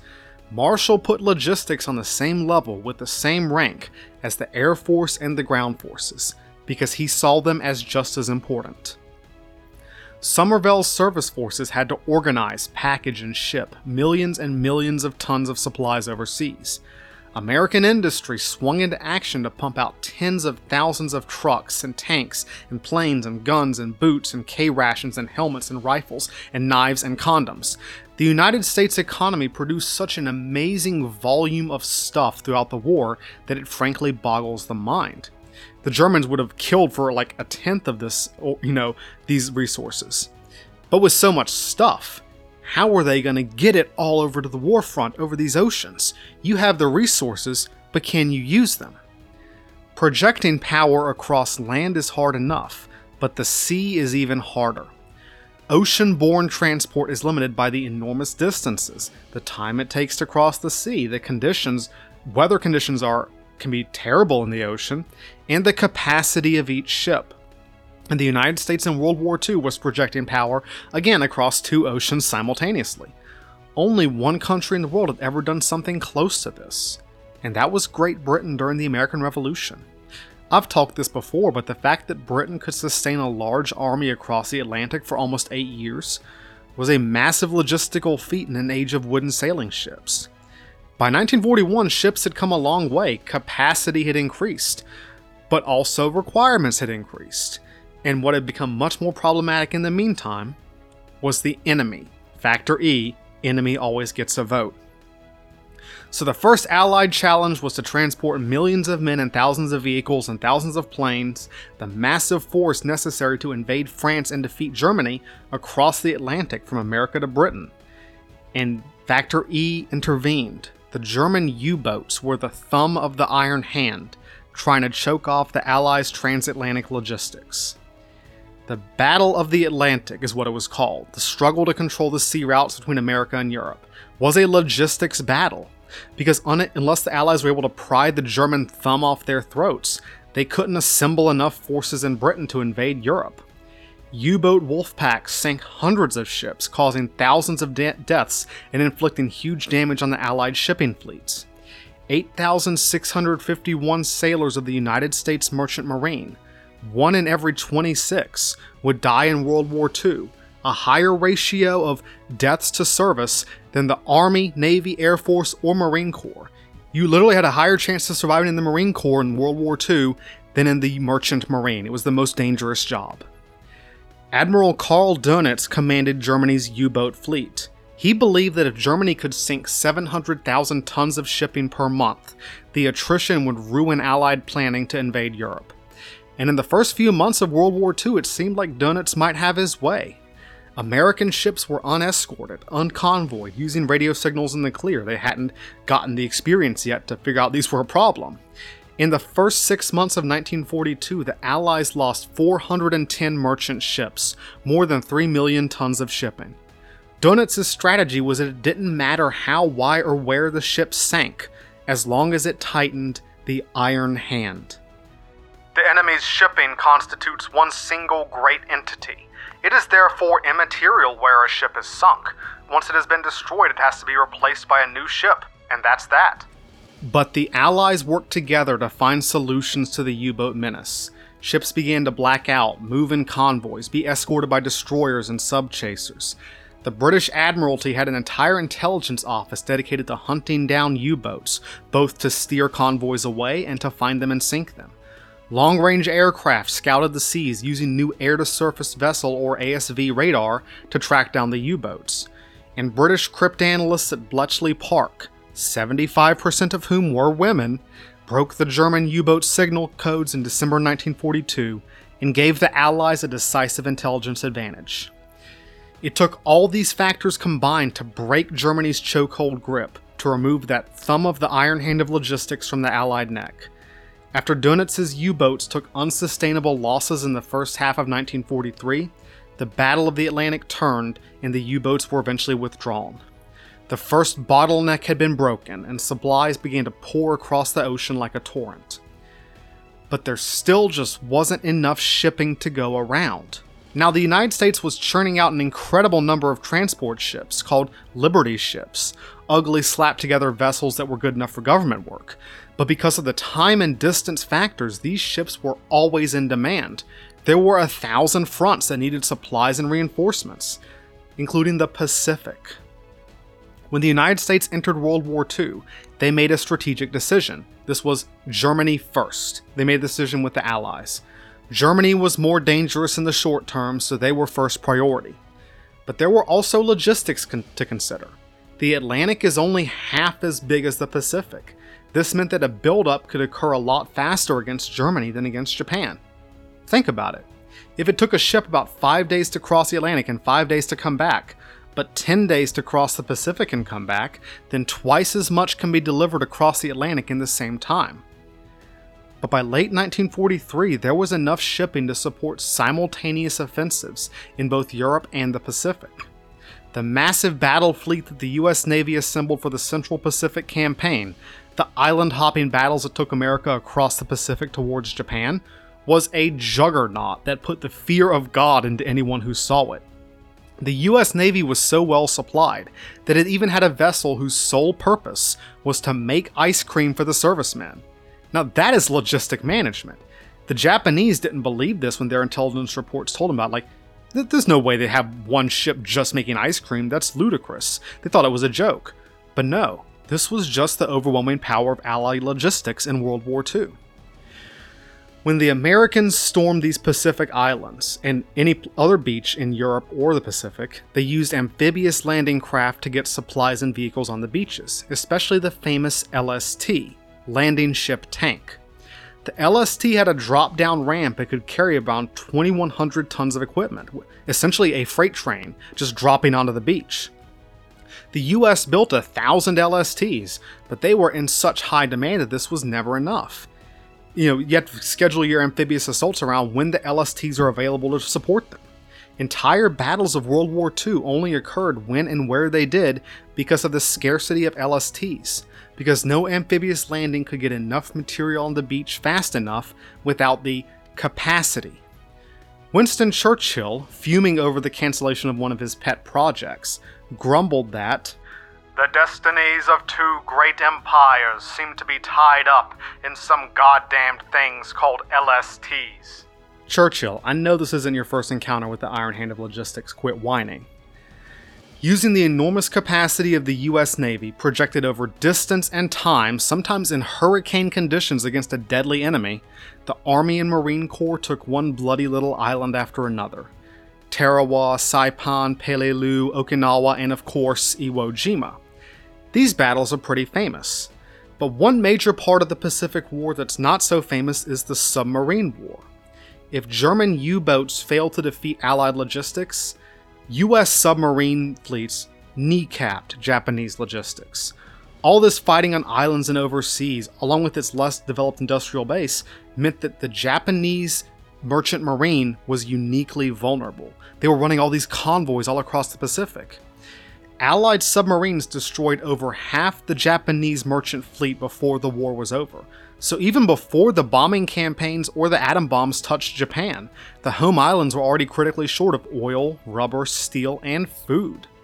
If Japan hadn't surrendered when it did, the bombings may not have been necessary to finish them off. Japan would have starved.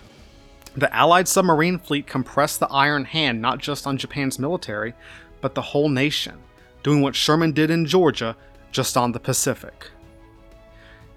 As the Allied buildup in Britain began across the Atlantic, back to the Atlantic, as General Eisenhower prepared the invasion of France, supplies were pouring in, but they had to be unloaded, organized, transported, distributed. One of the big issues was port capacity. The British seaports had to be enlarged and new facilities built to cope with the sheer volume of materiel. The British railroad network was pretty good, but a lot of their tunnels were too low for a trailer carrying a tank, so they had to be enlarged. Troops needed housing, roads needed repairing. Enormous amounts of management from Eisenhower and his logistics chief, General John C.H. Lee. Eisenhower was planning his own logistics and attacking the enemies.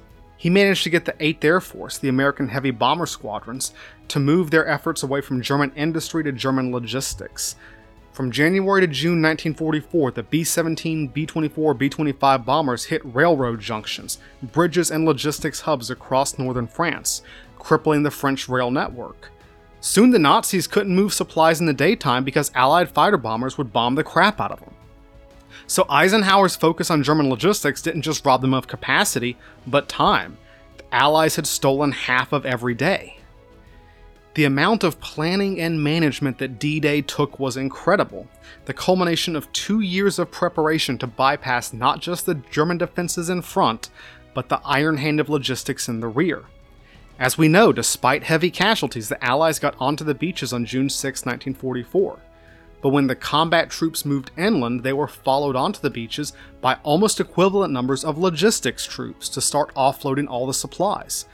But offloading fell behind schedule quickly. Because landing supplies right on the beaches wasn't sustainable.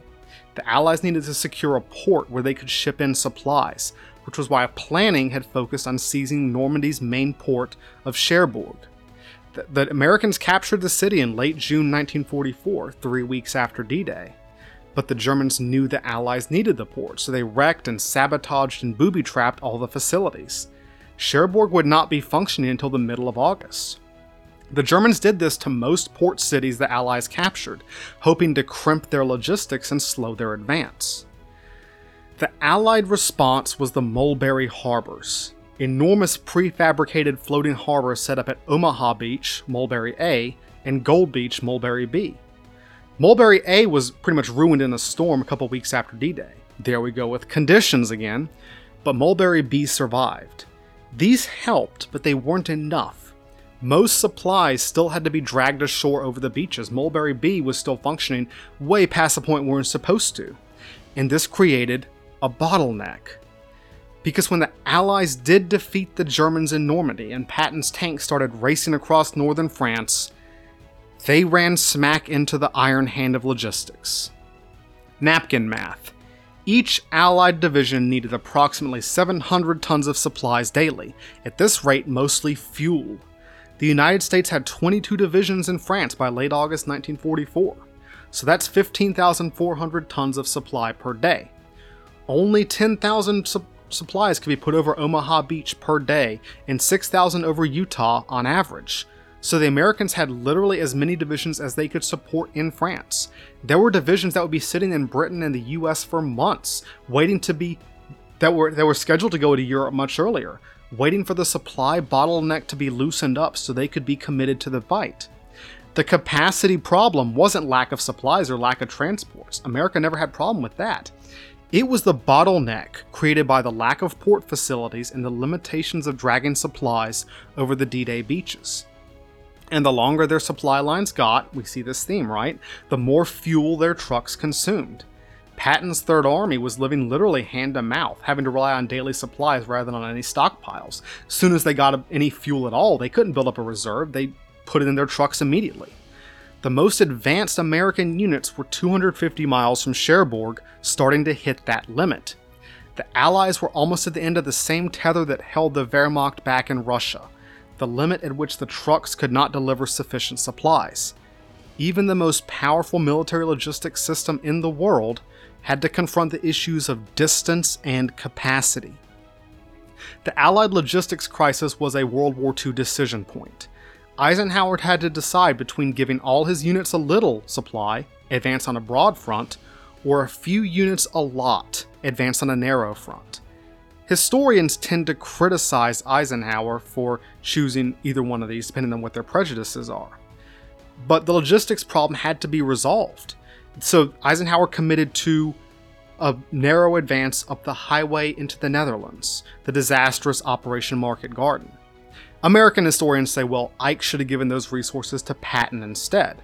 But Ike needed to capture the port facilities along the Channel coast. The logistics problem needed to be resolved before he sent Patton racing off into Germany. And as we've seen, Patton was at the end of the tether anyway. Patton couldn't go farther even if he wanted to. The Netherlands strategy seemed like the best bet. In the end, Market Garden was a failure, and the Allied advance rolled to a stop at the German border, more for lack of supplies and enemy resistance.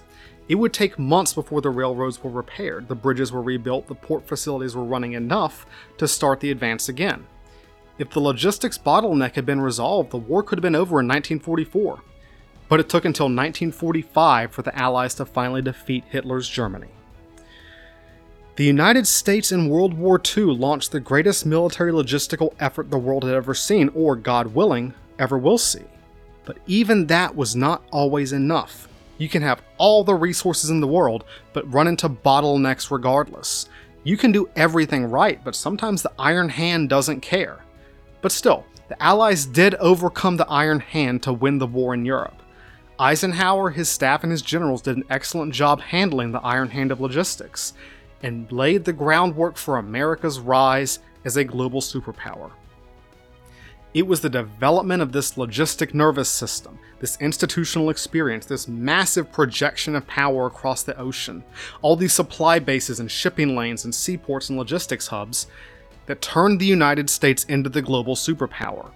No other country on Earth can wield the military power on the global scale that America can, a framework created during World War II, when the largest economy on Earth transported 8 million servicemen and women over 2 oceans simultaneously to defeat the Axis. The scale of this is so huge, so monumental, that it shapes American strategic thinking to this very day. Think of all these bases we have all over the world. What are they for? Most of them aren't for combat, they're for logistics. Think forward 45 years to Operation Desert Storm in 1991. What's the incredible part of that war? We deployed 700,000 troops across the globe in less than 6 months with all their equipment, set up bases in the freaking desert far from any water source, then launched an offensive against the 4th largest army in the world, Saddam Hussein's Iraqi army. No other country in the world can do this, not even close. You can tell how much America focuses on logistics today because the majority of America's military personnel are not combat troops, but support troops, and for good reason. What makes America a superpower is our ability to project that power around the world. It takes up a huge chunk of the defense budget. If we've seen one thing in this episode, it's the enormous management and effort and planning and resources required to do any of this, the simple things that are really difficult. Global logistics are the thing that America does that no one else can. For now. The United States has lost wars since World War II. But not because of logistics. Vietnam, Afghanistan, those were some of the best supplied wars in human history. But that hasn't been enough to win wars. America's military failures have been in spite of, not because of, logistics. The failures in Vietnam, Afghanistan, etc. were for other reasons. Strategic, political, tactical, cultural, you name it. See, you can lose a war with good logistics. Just ask Xerxes. Just ask any general in Vietnam or Afghanistan. But it is much harder to win a war with bad logistics. Just ask Hitler. Or, hey Vladimir, how's it going over there? Okay, brief digression. I know we're running out of time. I won't dive too deep into modern Russian logistics at this point in time, but now that we know what we know, Cliff Notes.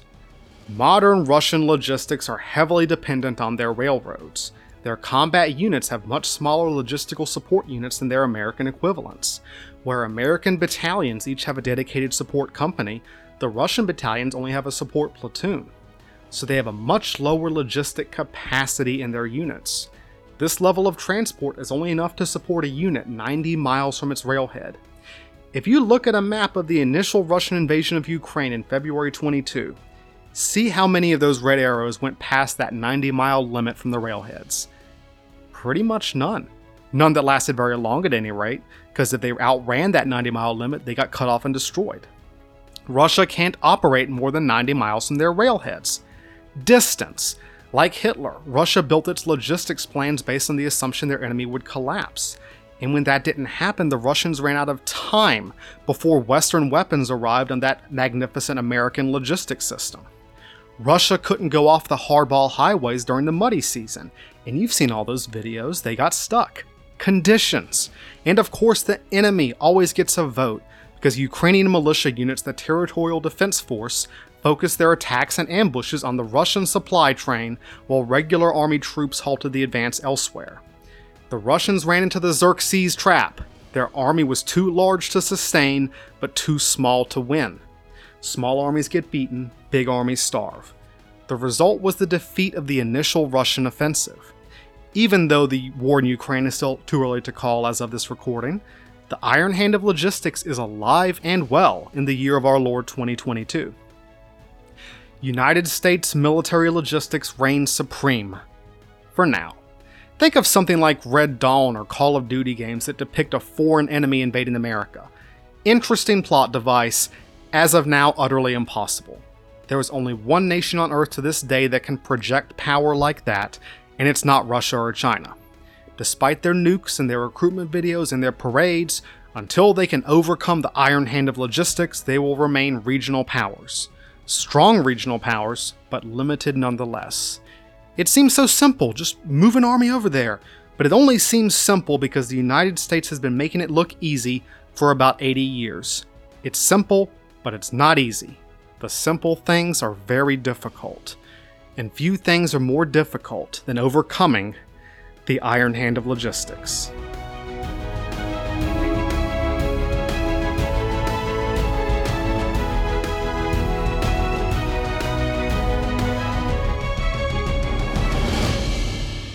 So what does it all mean, James? What's the point?